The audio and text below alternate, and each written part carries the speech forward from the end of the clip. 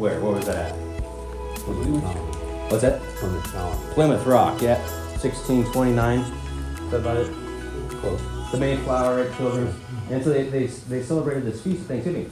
Actually, about 80 years before that, there was a Thanksgiving Mass offered in Florida, in St. Augustine, where they call it Augustine, right? St. Augustine, Florida. When the Spanish came over, they met up with the Native Americans, and they invited them to see what was going on in the Catholic liturgy. They offered a Mass of Thanksgiving, because really the word Eucharist means Thanksgiving. So when we think of Thanksgiving, we think of cranberry sauce and turkey, but for us, Thanksgiving is really bread and wine, which becomes the body and blood of Jesus. And so we call it the Lord's Supper because it's in connection to the Last Supper. We also call it the breaking of the bread. The Jewish rite of breaking of the bread was part of the Passover liturgy. We'll get into the Passover here in a minute. And we say at Mass, "Blessed are you, Lord God of all creation, through your goodness." This prayer that we say at Mass is actually taken from the Jewish liturgy of the breaking of the bread. I don't know many Catholics who say, "Hey, I'm going to go to the breaking of the bread." It's not a common term we say, but we can say it. We also call it a sacrifice, okay? The Holy Sacrifice makes present of the one sacrifice as Christ, as well as the offering of the church. So it is the sacrifice of Calvary. St. Paul, and the scholars could probably correct me, in his letters to Hebrew, there's a debate whether or not St. Paul wrote it, but I personally think he did. But in his letter to the Hebrews says, there is no need to offer sacrifice day after day. There was one sacrifice offered once, and that was Jesus Christ on the cross. So why do we have to offer up a sacrifice every day? Is that contrary to what the book of Hebrews says? Well, we would say this one act, 2,000 years ago, is being made again present. Because the question we could ask ourselves, is God outside of time or not?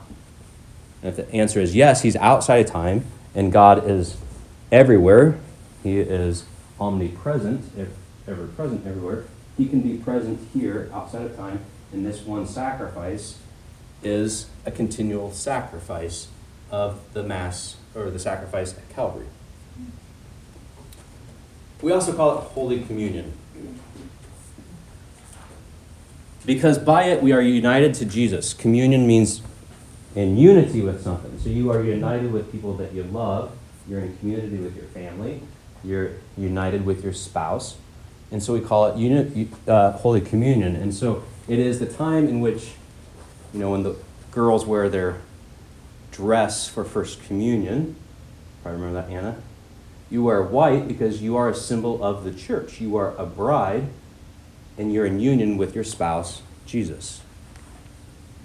And how does spousal unity come about? You take your vows, right?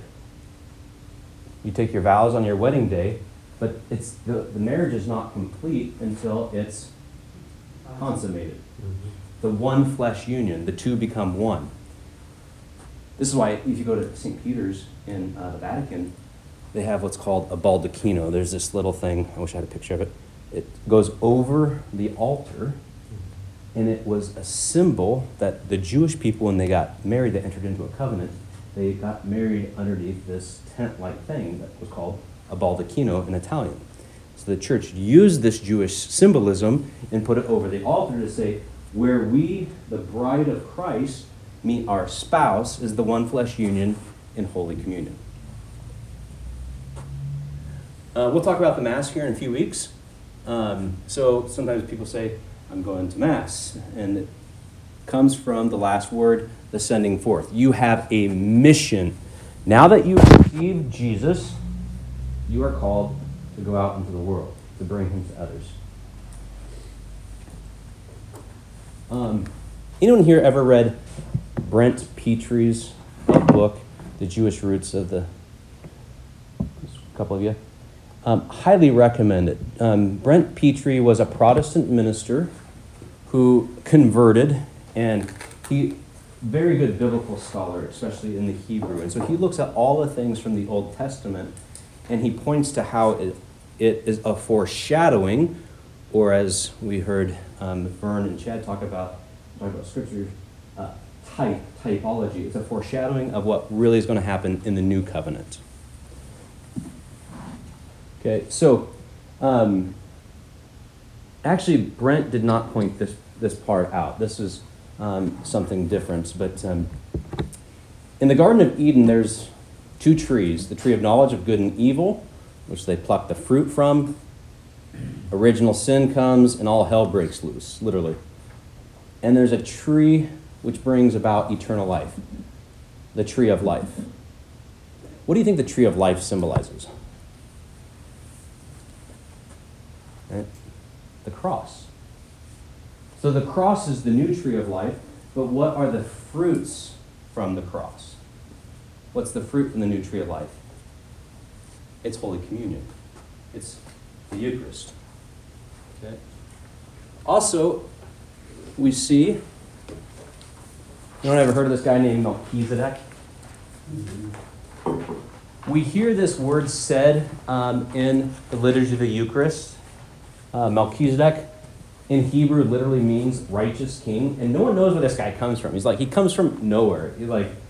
He's the king of Salem. We know where he's the king of peace, Shalom, which will become Jerusalem, but there's no real lineage. Melchizedek comes out, and who does he give bread and wine to? Abraham, okay? So he gives Abraham, he blesses him, and he blesses him by bringing him bread and wine, a foreshadowing of the Last Supper, a foreshadowing of the sacrifice of the Mass.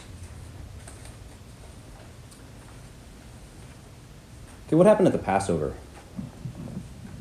Who was led out of Egypt? Yeah, the Hebrews, right? The Israelites. How many plagues were there? 10. What was the last plague? Angel of death. Mm-hmm. The firstborn was to die. Okay, today we celebrate the feast day of the presentation of Jesus in the temple. Jesus had to be redeemed. Basically, you brought your firstborn son to the temple, and you had to give them, if you were wealthy, which you would give them a bull. If you were upper middle class, a lamb. If you were lower middle class, pigeons and turtle doves. And if you were really poor, you would give them grain offerings. Okay, so you would present them into the temple and buy them back.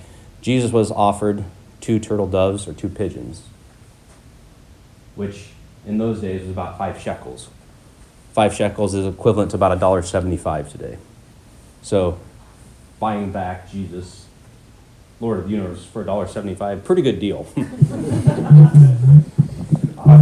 Yeah. Could you go back to Melchizedek for a second? How are we to think of him? I mean, like you say, he's kind of shrouded in mystery here. What's the most important thing that we should take away in terms of thinking about him? What does he symbolize, I guess? Well, so his name literally means righteous king from Jerusalem. So it's a foreshadowing that the covenant's going to be established in Jerusalem. Okay. It's going to be the temple. So we know that. And then we know that he came to bless Abraham, and he did it with bread and wine. Is he an agent of God? Is he like an angel? Oh, yeah. Is that he's qualified to bless Abraham? I mean, is he like a messenger from God to provide that blessing? Is that how he should be thought of? Yeah. We see all throughout salvation history people that aren't part of the chosen race playing a part in salvation history. I mean, you think of Tamar or Rahab. And so, but I don't know if you want to shed more light on. Well, the key biblical chapter here would be Hebrews chapter 7. Okay. So chapter 7 in Hebrews will develop how Christ is after the priesthood of Melchizedek, who comes from nowhere and he goes nowhere. It's like he always was and always is. will be. Oh, okay. Yeah. But Hebrews 7 then develops the connections that are beautiful, very beautiful. Okay, One thank of you. my colleagues, Josh Burks, I think it's his favorite chapter in Scripture. It is just so beautiful. Yeah. Okay. Thanks, Frank. It's always good to phone a friend. Okay, so the Passover. So what happens is, right, the firstborn child is going to die. And so in order to save your family from this 10th plague, you had to do two things, right? You had to gather all your family and friends into one place to offer up prayers and supplications to be saved by slaughtering a what? A lamb. And then you had to do what? You had to take the blood, put it on the doorpost, the lintel, and then you had to eat the lamb. Okay, all Christians would agree that in order to be saved from death, we have to, the lamb had to be sacrificed, which is Jesus, but not all Christians agree that you actually have to consume the Lamb of God. Okay, so we'll get to that in a minute. Okay, let's. Exodus 16. Can I get a volunteer to read this? I will. Thank you. The Lord spoke to Moses and said, I have heard the grumbling of the Israelites.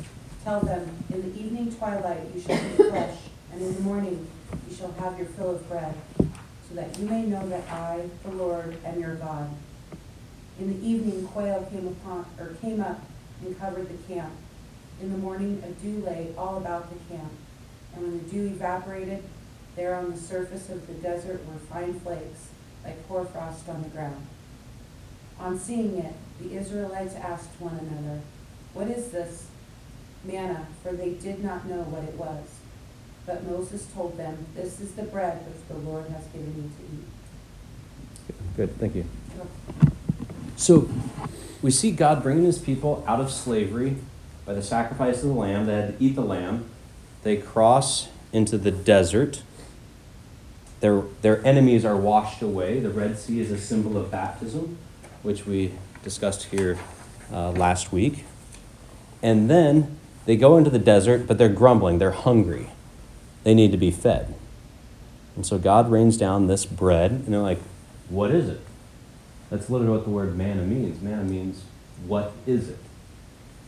And so this is a symbolism and a type for us too, because we also were in slavery. Satan had us bound, but the sacrifice of Jesus released us. We go through the waters of baptism, the Red Sea, and now we are pilgrims in the desert. And you ever get hangry? Right? And you're like, God, why? Why'd you bring us here? Well, we needed to be fed. And so we needed to be fed daily. And that's why Jesus says in the Our Father, give us this day our daily bread. Okay? So the bread that comes down from heaven is really him himself, in which he desires to give all mankind in the holy sacrifice of the Mass when we receive communion. You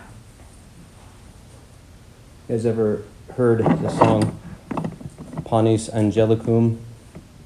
Pan means bread. And so the bread of angels. So where's this phrase come from? Okay. In the book of Wisdom, in the Septuagint, the book of wisdom in the Greek Old Testament, says, you, Lord, have given your people the bread of the angels. Okay. Now, does that mean angels can actually receive communion? No. It means that it was the bread that rained down from heaven, but the angels were constantly looking upon it. Okay? Angels do not have bodies, so they couldn't eat manna. Angels do not have bodies, so they can't eat Jesus. They can't consume communion. St. Maximilian Kolbe once said, if angels could be jealous, which they can't, but if angels could be jealous of us, it would be for two things, that we as humans can suffer, and we as humans can actually receive Jesus into us. Okay, once they get into the Holy Land, they cross the Jordan, they set up the kingdom, then they got to build this temple, and Solomon builds the temple, and they're like, well, we should actually have the bread of presence. We should have these 12 loaves to remind ourselves that God fed us. So the name of the 12 loaves, the unleavened bread that were displayed in the temple, they symbolize the covenant between God and the 12 tribes, and they came from the bread's nearness to the presence of the Lord. The bread was placed on a golden table in the holy place just outside of the Holy of Holies. Every Sabbath, the loaves were replaced with fresh bread. The old loaves were eaten by the priest. So even to this day, we refresh the Eucharist every week with a number of people, taken from the Old Testament in a way. Brent Petrie points this out in his book, which is really profound and beautiful. The three major Jewish feast days, the priest would go in there and he would grab a loaf and he would hold it up. And he would tell the people, "Behold God's love for you." Just to remind you, remember what he did for you in Egypt, but then he also fed you in the desert? Behold God's love for you. So every time when at Mass, the priest holds up the Eucharist and says what? Behold the Lamb of God. In a way saying behold God's love for you. Look what Jesus has done for us. Okay, so from the Old Testament we see 5 things. Redemption through eating the fruit of the tree of the life, garden. We see the salvation by eating the Passover lamb, Exodus. The blood of the covenant, which cleansed sins, binds the covenant and leads to a communion meal with God himself. We see the daily bread of angels come down from heaven, the manna, and the bread of the presence, which sat before the face of God. That's what Vern was talking about. Which was sacrificed by the priest and which the priest ate before God. So we see all these foreshadowings in the Old Testament. Okay, so we see in the New Testament the multiplication of loaves. They're hanging out. Jesus is a rock star. There's a lot of people, and we need some food for all these people. And the apostle's we're going to find enough food. The little boys go, I got 5 loaves and 2 fish. And so Jesus, he orders the crowd to sit down on the grass, and taking the 5 loaves and the 2 fish, he looks up to heaven, blesses, and broke and gave the loaves to the disciples, and the disciples gave them to the crowds. And they all ate and were satisfied. And they took up 12 baskets full of the broken pieces left over. Why do you think that they were satisfied? Did you ever see that, that Super Bowl commercial? This was like 10 years ago, and they're playing football, and the guy's dropping the balls, and his buddies are harassing him. You're playing like Betty White out there. And then it is Betty White, and then they hand him a Snickers, and it says, you're not you when you're hungry. Snickers, it satisfies. So they're satisfied because this is the new manna that's come down from heaven. Not just like I've got my fill in my stomach, but there's something deeper here. In the Greek word, the satisfying word is we found our hearts longing. Okay. There are 4 verbs that Jesus does here, and we'll talk about this when we talk about the Mass. These are the same verbs that we'll see at the Last Supper. The same words that are at the liturgy of the Eucharist. Jesus takes the bread, so we give our offering to God. Jesus takes it, he blesses it, breaks it, and then gives. Okay? A little side note, we got one acolyte in here, Blake. It says here that he gives the loaves to the disciples, and the disciples give them to the crowd. So that's why we have acolytes or other ministers to actually give to people, but the acolytes can't actually just take from the altar. They actually literally have to be given the ciborium, the gold thing, to give to the people, because it's a symbolism of Jesus given, and then eventually it's multiplied that way. That's a little, for any of you liturgists out there. Okay, so the miracle of the multiplication of the loaves, when the Lord says the blessing, breaks and distributes the loaves through his disciples to feed the multitude, prefigures the superabundance of this unique bread of his Eucharist. So then we get the bread of life discourse, this course. Bread of life is found in John chapter 6. Okay. Jesus oftentimes uses this Greek verb to eat, esthio. I love the story when he heals, or when he raises the dead little girl back to life. Remember Jairus' daughter? And he brings her back to life. You should probably give her something to eat. This is like common sense, right? But yeah, give her something to eat. Well, he uses this word in that sense, estio, something to eat. And this could also be taken symbolically. Maybe she needs to, eat more of the Word of God or something, something symbolic. But in verse 54 of chapter 6, the word changes to trago. Okay, we'll go through John 6 here, which literally means to chew or to gnaw. So Jesus is not speaking figuratively. He intends literally that his disciples should eat his body and drink his blood. Now, were Jews forbidden to eat human flesh? Could Jews drink any blood? Could they have German blood sausage? No, it was against the law. Okay. Was Jesus ever a lawbreaker? Oh yeah.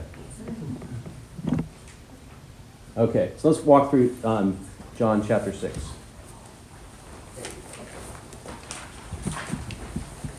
Now we could ask ourselves this question.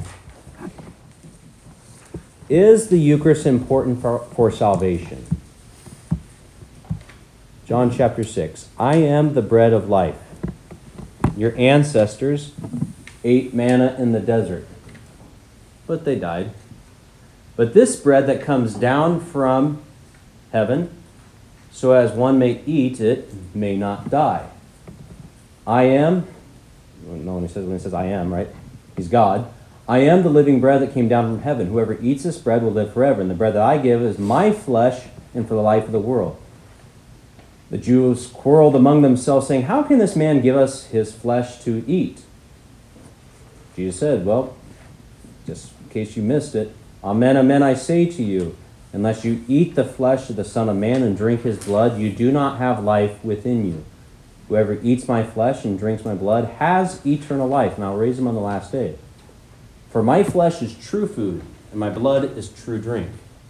Whoever eats my flesh and drinks my blood remains in me, and I in him. How many times does he say eat there? Trogo, right? Quite a bit. Jesus repeats himself. We never see our Lord repeating himself this much in all of Scripture. And the reason he does is because it's hard for them to believe this. I mean, you're going to break the law, and I'm like, I don't know. It seems kind of disgusting to eat your body. Okay? So they don't quite understand yet. And as a result of this, many of his disciples returned to their former way of life.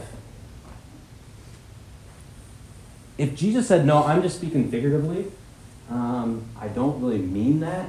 Literally, come back, salvation's important, I am the way, the truth, and life. Let me explain this more to you. But he doesn't. He lets them go. They can't grasp it. And so Jesus looks at his apostles and says, hey, do you want to leave me too? No, Master, you have the words of eternal life. To whom shall we go? We have come to believe and are convinced that you are the Holy One of God. So is the Eucharist important for salvation? Yeah. It's the sacrifice. It's the Passover. Okay, then we get on to the New Testament, the Last Supper. And so we see Jesus fulfilling the Last Supper, or fulfilling the Passover. And you can read Scott Hahn's book, the Lamb's Supper, yeah. And he points in there, and he talks a lot about the Jewish roots of the Passover and the 4 different cups.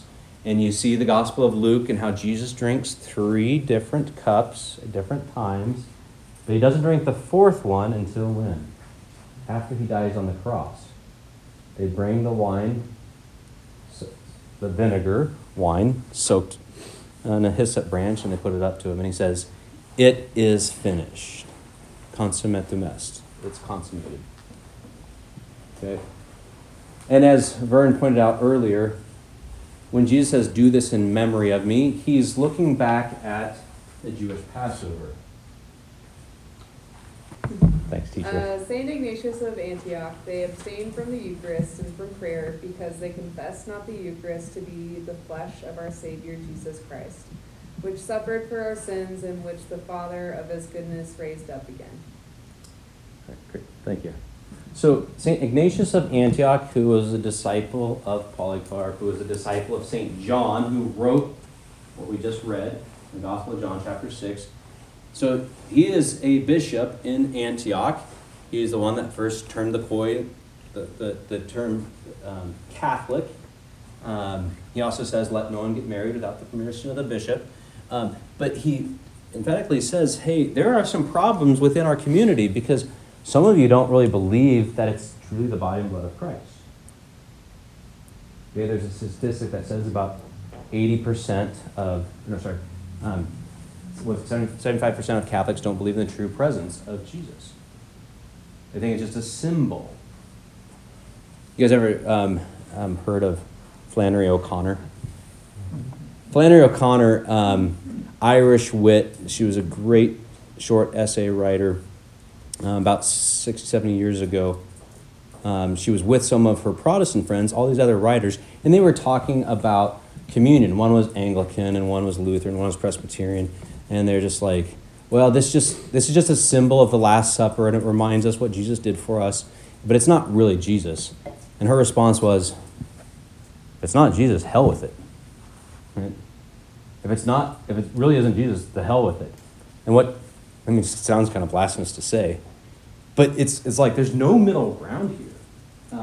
One of my mentors was Curtis Martin, the founder of Focus, and he had left the faith when he was in college, and he started coming to the Catholic Church, and he was brought into adoration, and he said, I have two options here. I either have to get down on my knees and recognize that's Jesus, or I have to get all these people out of here because they're idol worshipers. They're worshiping a piece of bread.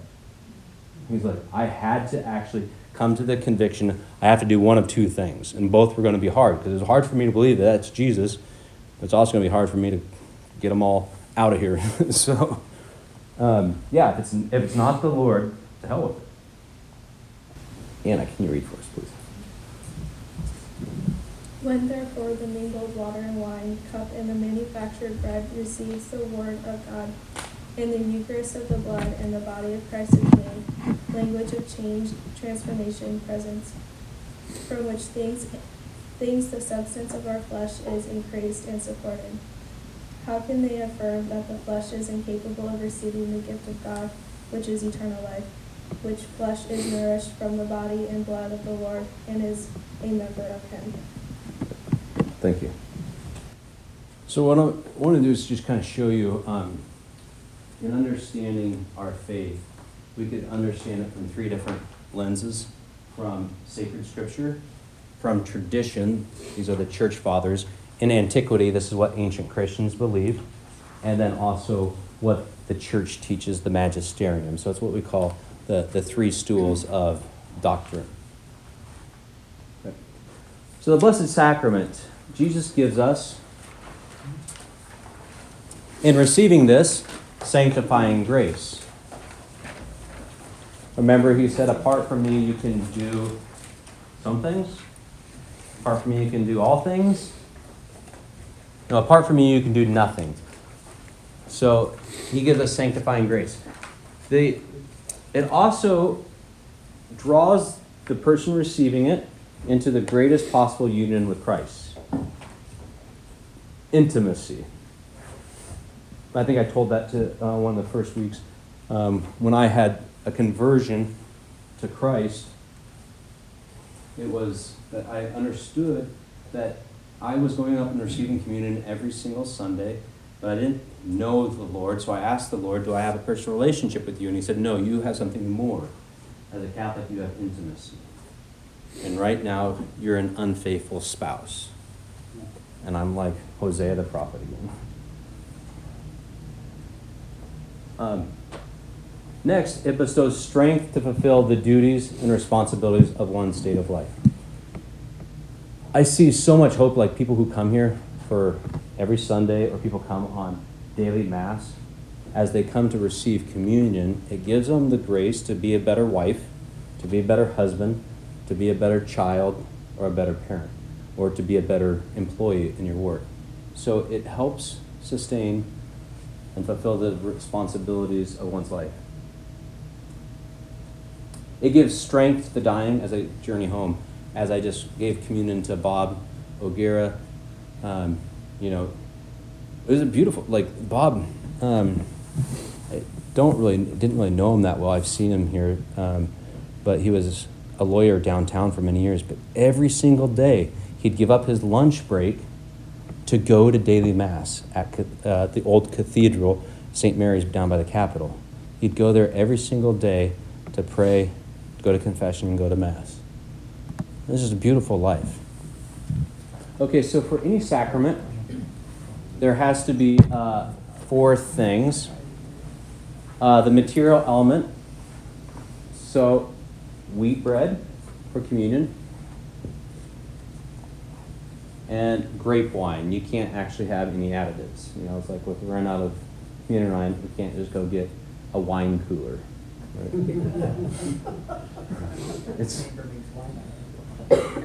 And if other matter is used, the sacrament's invalid. It's the sacredness of what's actually being presented. So in some places they were putting honey in the bread. Well, this will taste sweet. People are going to like it better and come back to church. No, can't do that. The words of institution, when the point when Jesus enters into the bread and the wine is when the priest says, "This is my body, which is given up for you." Okay? And the bells are rung, because in ancient days the church might have been so big, or the priest, he's kind of got his back to the people, they can't really see what's going on. So the altar boys who are right there are notifying people, hey, something important is going on. And as humans, we have 5 senses, and our senses are made to worship God. And so we're hearing something different. Who can say Mass? Yeah, you got to be ordained. Okay, only a priest and then a bishop too, because they have what's called true sacrament of holy orders. Okay, a deacon cannot celebrate Mass. A deacon can preach. He can distribute communion, but he cannot say the words because he does not act in the person of Christ yet. He might be ordained to become a priest, but he's not a priest yet. Okay? Because it shows apostolic succession. So all Catholics and Eastern Orthodox have valid orders. So say you're traveling on a nice cruise to Greece, and you're on there on Sunday, and you're on this little island, and there's no Catholic church, there's only a Greek Orthodox. You can go to Mass there, and you can receive communion. It's actually Jesus. Okay? Now, sometimes the Greeks, they're still upset. We sacked Constantinople in 1054, and they're still kind of a little upset by it. So like, come on, after 1,000 years, build a bridge. But no, 1054 was the schism. It was after that, sorry. Protestants and Anglican ministers they're not recognized because they're not connected to the apostles. They broke away. And because they broke away, even if, I have a very good friend who's a Lutheran who believes in the true presence of Jesus, but instead of the word transubstantiation, we'll talk about in a minute, they believe in consubstantiation. It's because of my faith that is changed. But we know, because Jesus instituted this way, when he says, do this in memory of me, when you say these words, this is actually me. So it's not based on our faith. Okay? It's based on what Jesus commanded us to do. So even if I'm a priest and I doubt that that's Jesus, but I say these words and I intend to do what the church So like, I might be struggling in my faith personally, but I still say those words, Jesus still comes. Okay? So it's not based on my holiness or based on my faith. It's based on Christ.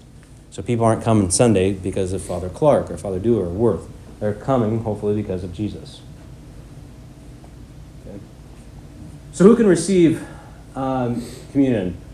A baptized Catholic. One also must be in the state of grace, which means free from mortal sin.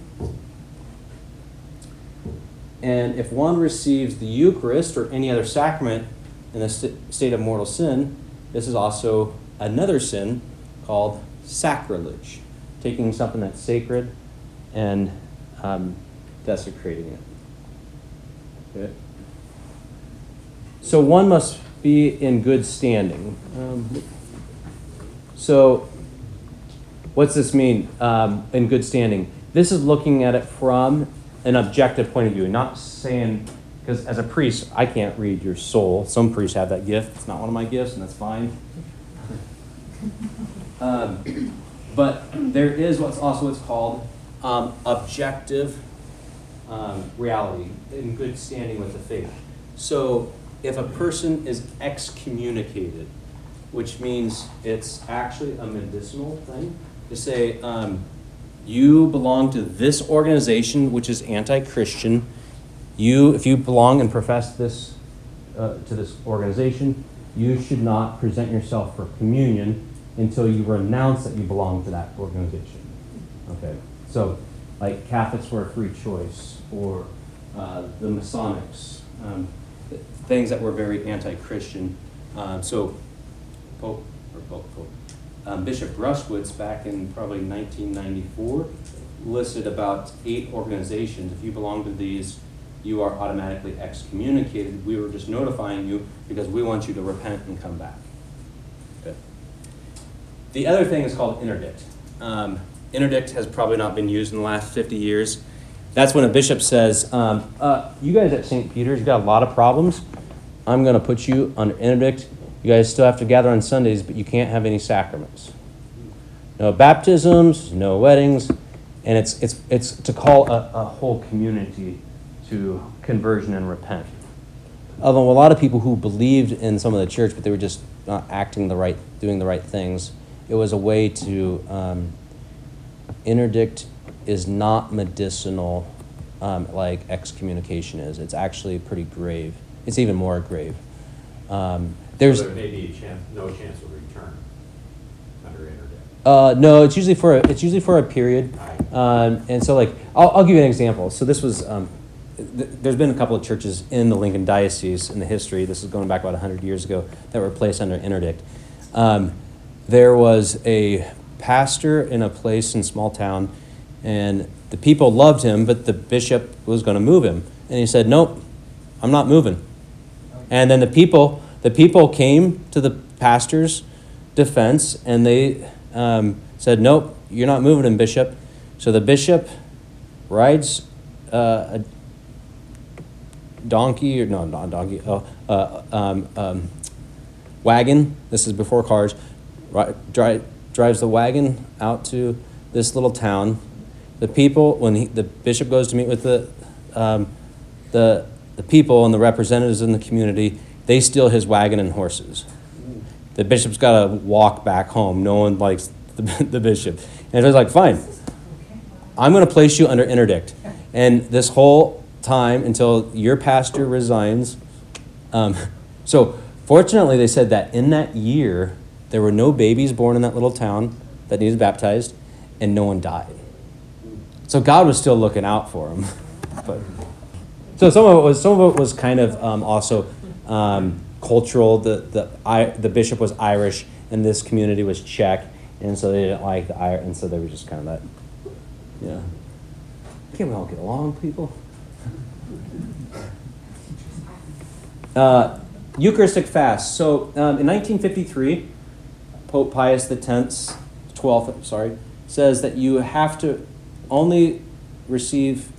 You have to fast for only 3 hours before communion time. So before that, you couldn't eat anything from midnight till communion. So if you went to Mass like at 11 o'clock like we do, and you haven't ate anything all morning, all the boys were passing out and they were taking beds. When's Charlie going to go down today? Right? So, it's hot. There's no air conditioning. They haven't ate anything. And so well, maybe we should rethink this. So they did it 3 hours before communion. So if you were going to 11 o'clock church, you couldn't eat anything probably after, say, 8:30 or something. Think about Mass time. But now in 1983, they changed it to 1 hour.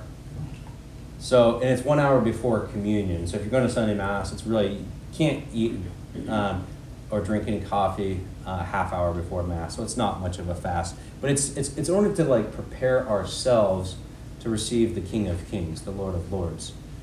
If you were going to go see someone important, like the King of England, you probably would want to dress up and prepare yourself. And so it's to get our interior life and our exterior life just ready and prepared to go see God. Okay, so what happens at Mass? The substance and accidents. You ever heard these two terms? This is getting a little bit more philosophical. A substance, the definition of a substance is that what exists in itself and not in another. So do Paul and Blake have different substances? Yeah, they exist in themselves, but not in another, okay? Accidents are those things which does not exist of itself, but in another as its subject. So, for instance, your hair. If Blake lost all his hair, is he still Blake? Yeah, so his hair color, his hair style, that's all an accident. He's still substantially the same, okay? So you come to know a lot of things by their accidents. What something looks like, smells like, tastes like. So what happens at Mass in the Eucharist, the substance is changed, but the accidents stay the same. Okay, so it still smells, looks, and tastes like bread. It still smells and tastes and has the effect of wine. So we call this trans across substance. Okay, substance is changed. The bread and wine is changed in the body and blood of Jesus. St. Ambrose, who was the church father, bishop of Milan, who brought St. Augustine into the church, said, "We shall not by the word of Christ, which was able to make out of nothing that which was not. We are able to change things which already are into what they were not." Let that sink in. So Jesus becomes present in his body and blood, soul and divinity at Mass. The sacrifice of Calvary is represented in an unbloody manner. And think about how good a God we have. If there was blood flowing from the altar every week, it would be kind of a mess, and I probably wouldn't have many altar ladies helping clean. And so God loves us, that he's like, okay, I know you guys are kids, like little kids, you don't want to freak them out. And so he's like, I know you're just little kids, so you can't understand this whole sacrifice thing yet. So I'm going to come to you in the appearance of bread and wine. Okay. St. Ambrose's disciple, Augustine, said, "Thus he is both the priest," referring to Jesus, "who offers the sacrifice offered, and he is designed that there should be a daily sign of this in the sacrifice of the church, which being with his body, learns to offer himself through him." So here's a couple additional points. What about intercommunion? What if I am a Presbyterian? How come I can't? I believe in Jesus. I'm baptized. How come I can't just go up and receive communion? Are Catholics, are you being exclusive? Are you not showing Christian hospitality by saying I can't receive communion? Because we could say that even in St. Paul in his letter to the Ephesians, chapter 5, talks about husbands and wives, right? And what are they a foreshadowing of? The church and Jesus, right? So, is it pretty exclusive that, I can't take your wife out on a date? Yeah, that's right. She's mine, right? We've been united as one. And so I can still talk to your wife, you can still come to church, but you can't actually receive intimacy with Christ until you fully profess it. Okay, so communion symbolizes and affects, and remember its effects, it's efficacious. Communion literally means that I'm in union with all the people who believe, or at least profess, who knows how everyone all believes, but who at least profess and worship within what the Catholic Church teaches. So when the priest says the body of Christ, the response for the recipient is amen, which is the Hebrew word for words, I believe, right? So for those even Catholics who don't believe it's the body of Christ, they shouldn't come receive him, right? Because you're saying I believe, but you don't actually maybe hold to that if you're a Catholic that doesn't believe, or maybe a different denomination that doesn't believe.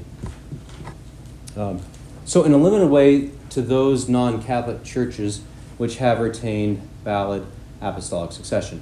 So we have probably about 3 or 4 people who are Orthodox that are in our parish, and I tell them, because you believe in the apostolic succession, you have valid sacraments, they, as Orthodox, can receive in the Catholic Church.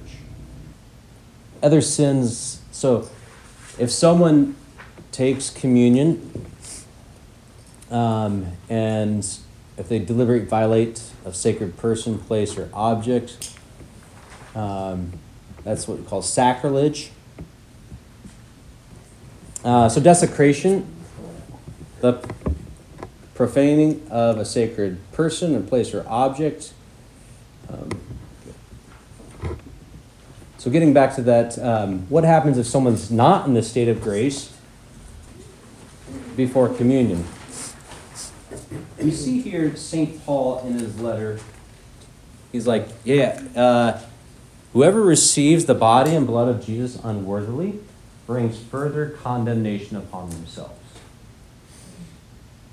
It's very serious. So Paul is very pastoral and says, hey, you should not come up to receive communion unless you are properly prepared.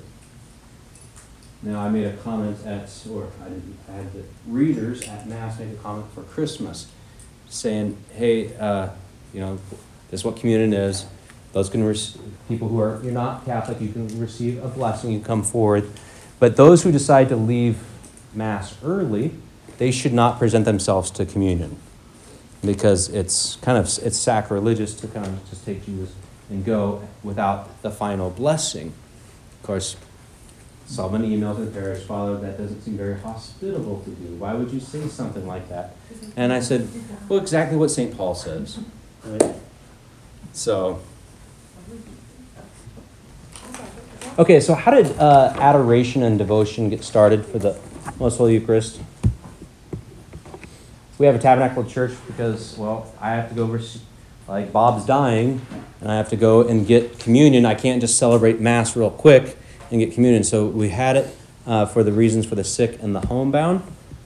And the early church, interesting enough, people were allowed to take communion home after Mass, and then they'd have their own little kind of tabernacle in their house, little niches, because they could have possibly been martyred or in case of death. And so, but for good reasons, the church says, no, probably shouldn't be having this because Jesus could fall into the wrong hands, or people doing abuse with it. And so the second reason why we have a tabernacle is purpose for adoration. Anyone here been to Poland? Yeah, Poland. I'll just tell you this story. There's this town of Legnica, Poland, and this church is on the border of Germany. You were there, all right? You should come up and tell a story. I'll tell a story? You were there. I was. And you were there? It's like the Wizard of Oz. Yeah. You want to tell a story? Sure, what am I telling? Oh. I'm sorry, I got distracted. Oh. So, Legnica, Poland. This church in about 5 years ago, no, well, it was 2003, so it's a little longer. The priest at Christmas Eve Mass, he dropped the host. And if you drop the host, you can either consume it right away, you could put it in water and allow it to dissolve, or you can put it down in what's called a squarium. So he put it in this little ablution cup to let it dissolve. After about 3 days, looked and he saw the host had a blood spot in it. Calls up the bishop. Bishop's like, got a problem. It could be a good problem, but you need to come. So the bishop takes the host and they send it right away to 2 different scientists that were secular. And they said they identified the blood was from a Jewish male, doing the DNA test. It was from a Jewish male. There was extra white blood cells in there, so it was blood that was under duress. And they could tell that the blood came from the heart. Okay? And even more fascinating, blood type AB, who's universal recipient. Yeah. So AB blood type, universal recipient. And they're like, we looked at the DNA strand. There's only a mother's DNA, the DNA code, but there's no father DNA. There's no paternal DNA. So they couldn't figure that out. Well, we just kind of was like, well, that's because it's the blood of Jesus. He has one mother, Mary, conceived by the power of the Holy Spirit. And so you can go to Legnica today and see this Eucharistic miracle that just happened a few years ago. And there's, on this video shows about 4 or 5 other Eucharistic miracles. They have determined through science, faith and science work together, through science, all these different Eucharistic miracles have the same blood type, and they can determine that it's from a Jewish male. So it's pretty fascinating. Not to say that we need scientific proof, but sometimes God gives us that because we're a little hard-headed.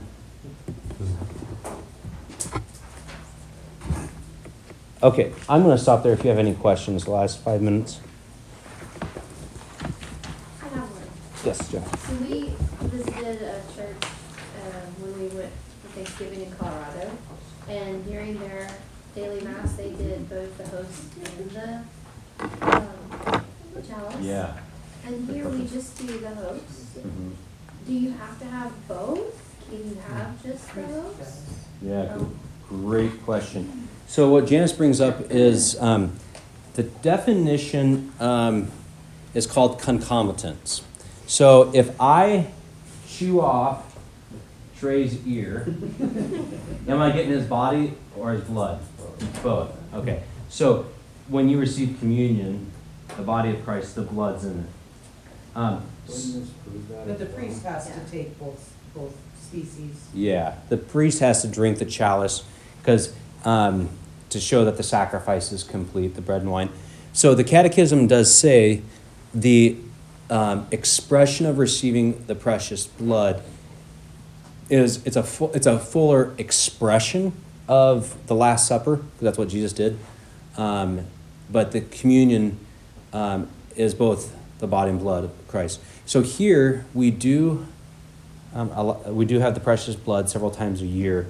You can get it at Easter Vigil, Holy Thursday, Easter Vigil, the Feast of Corpus Christi, which is usually in June, and then for weddings or any major events that First Friday we could distribute. But practically the reason why they don't distribute it, one, health, spreading of germs. Second, spills, it's harder to clean up precious blood. If you spill on carpet, you would actually have to tear out that carpet piece. Fortunately, we don't have carpet here in the sanctuary. And then also, it's the third reason is just needing more ministers. All right, let's close with a prayer.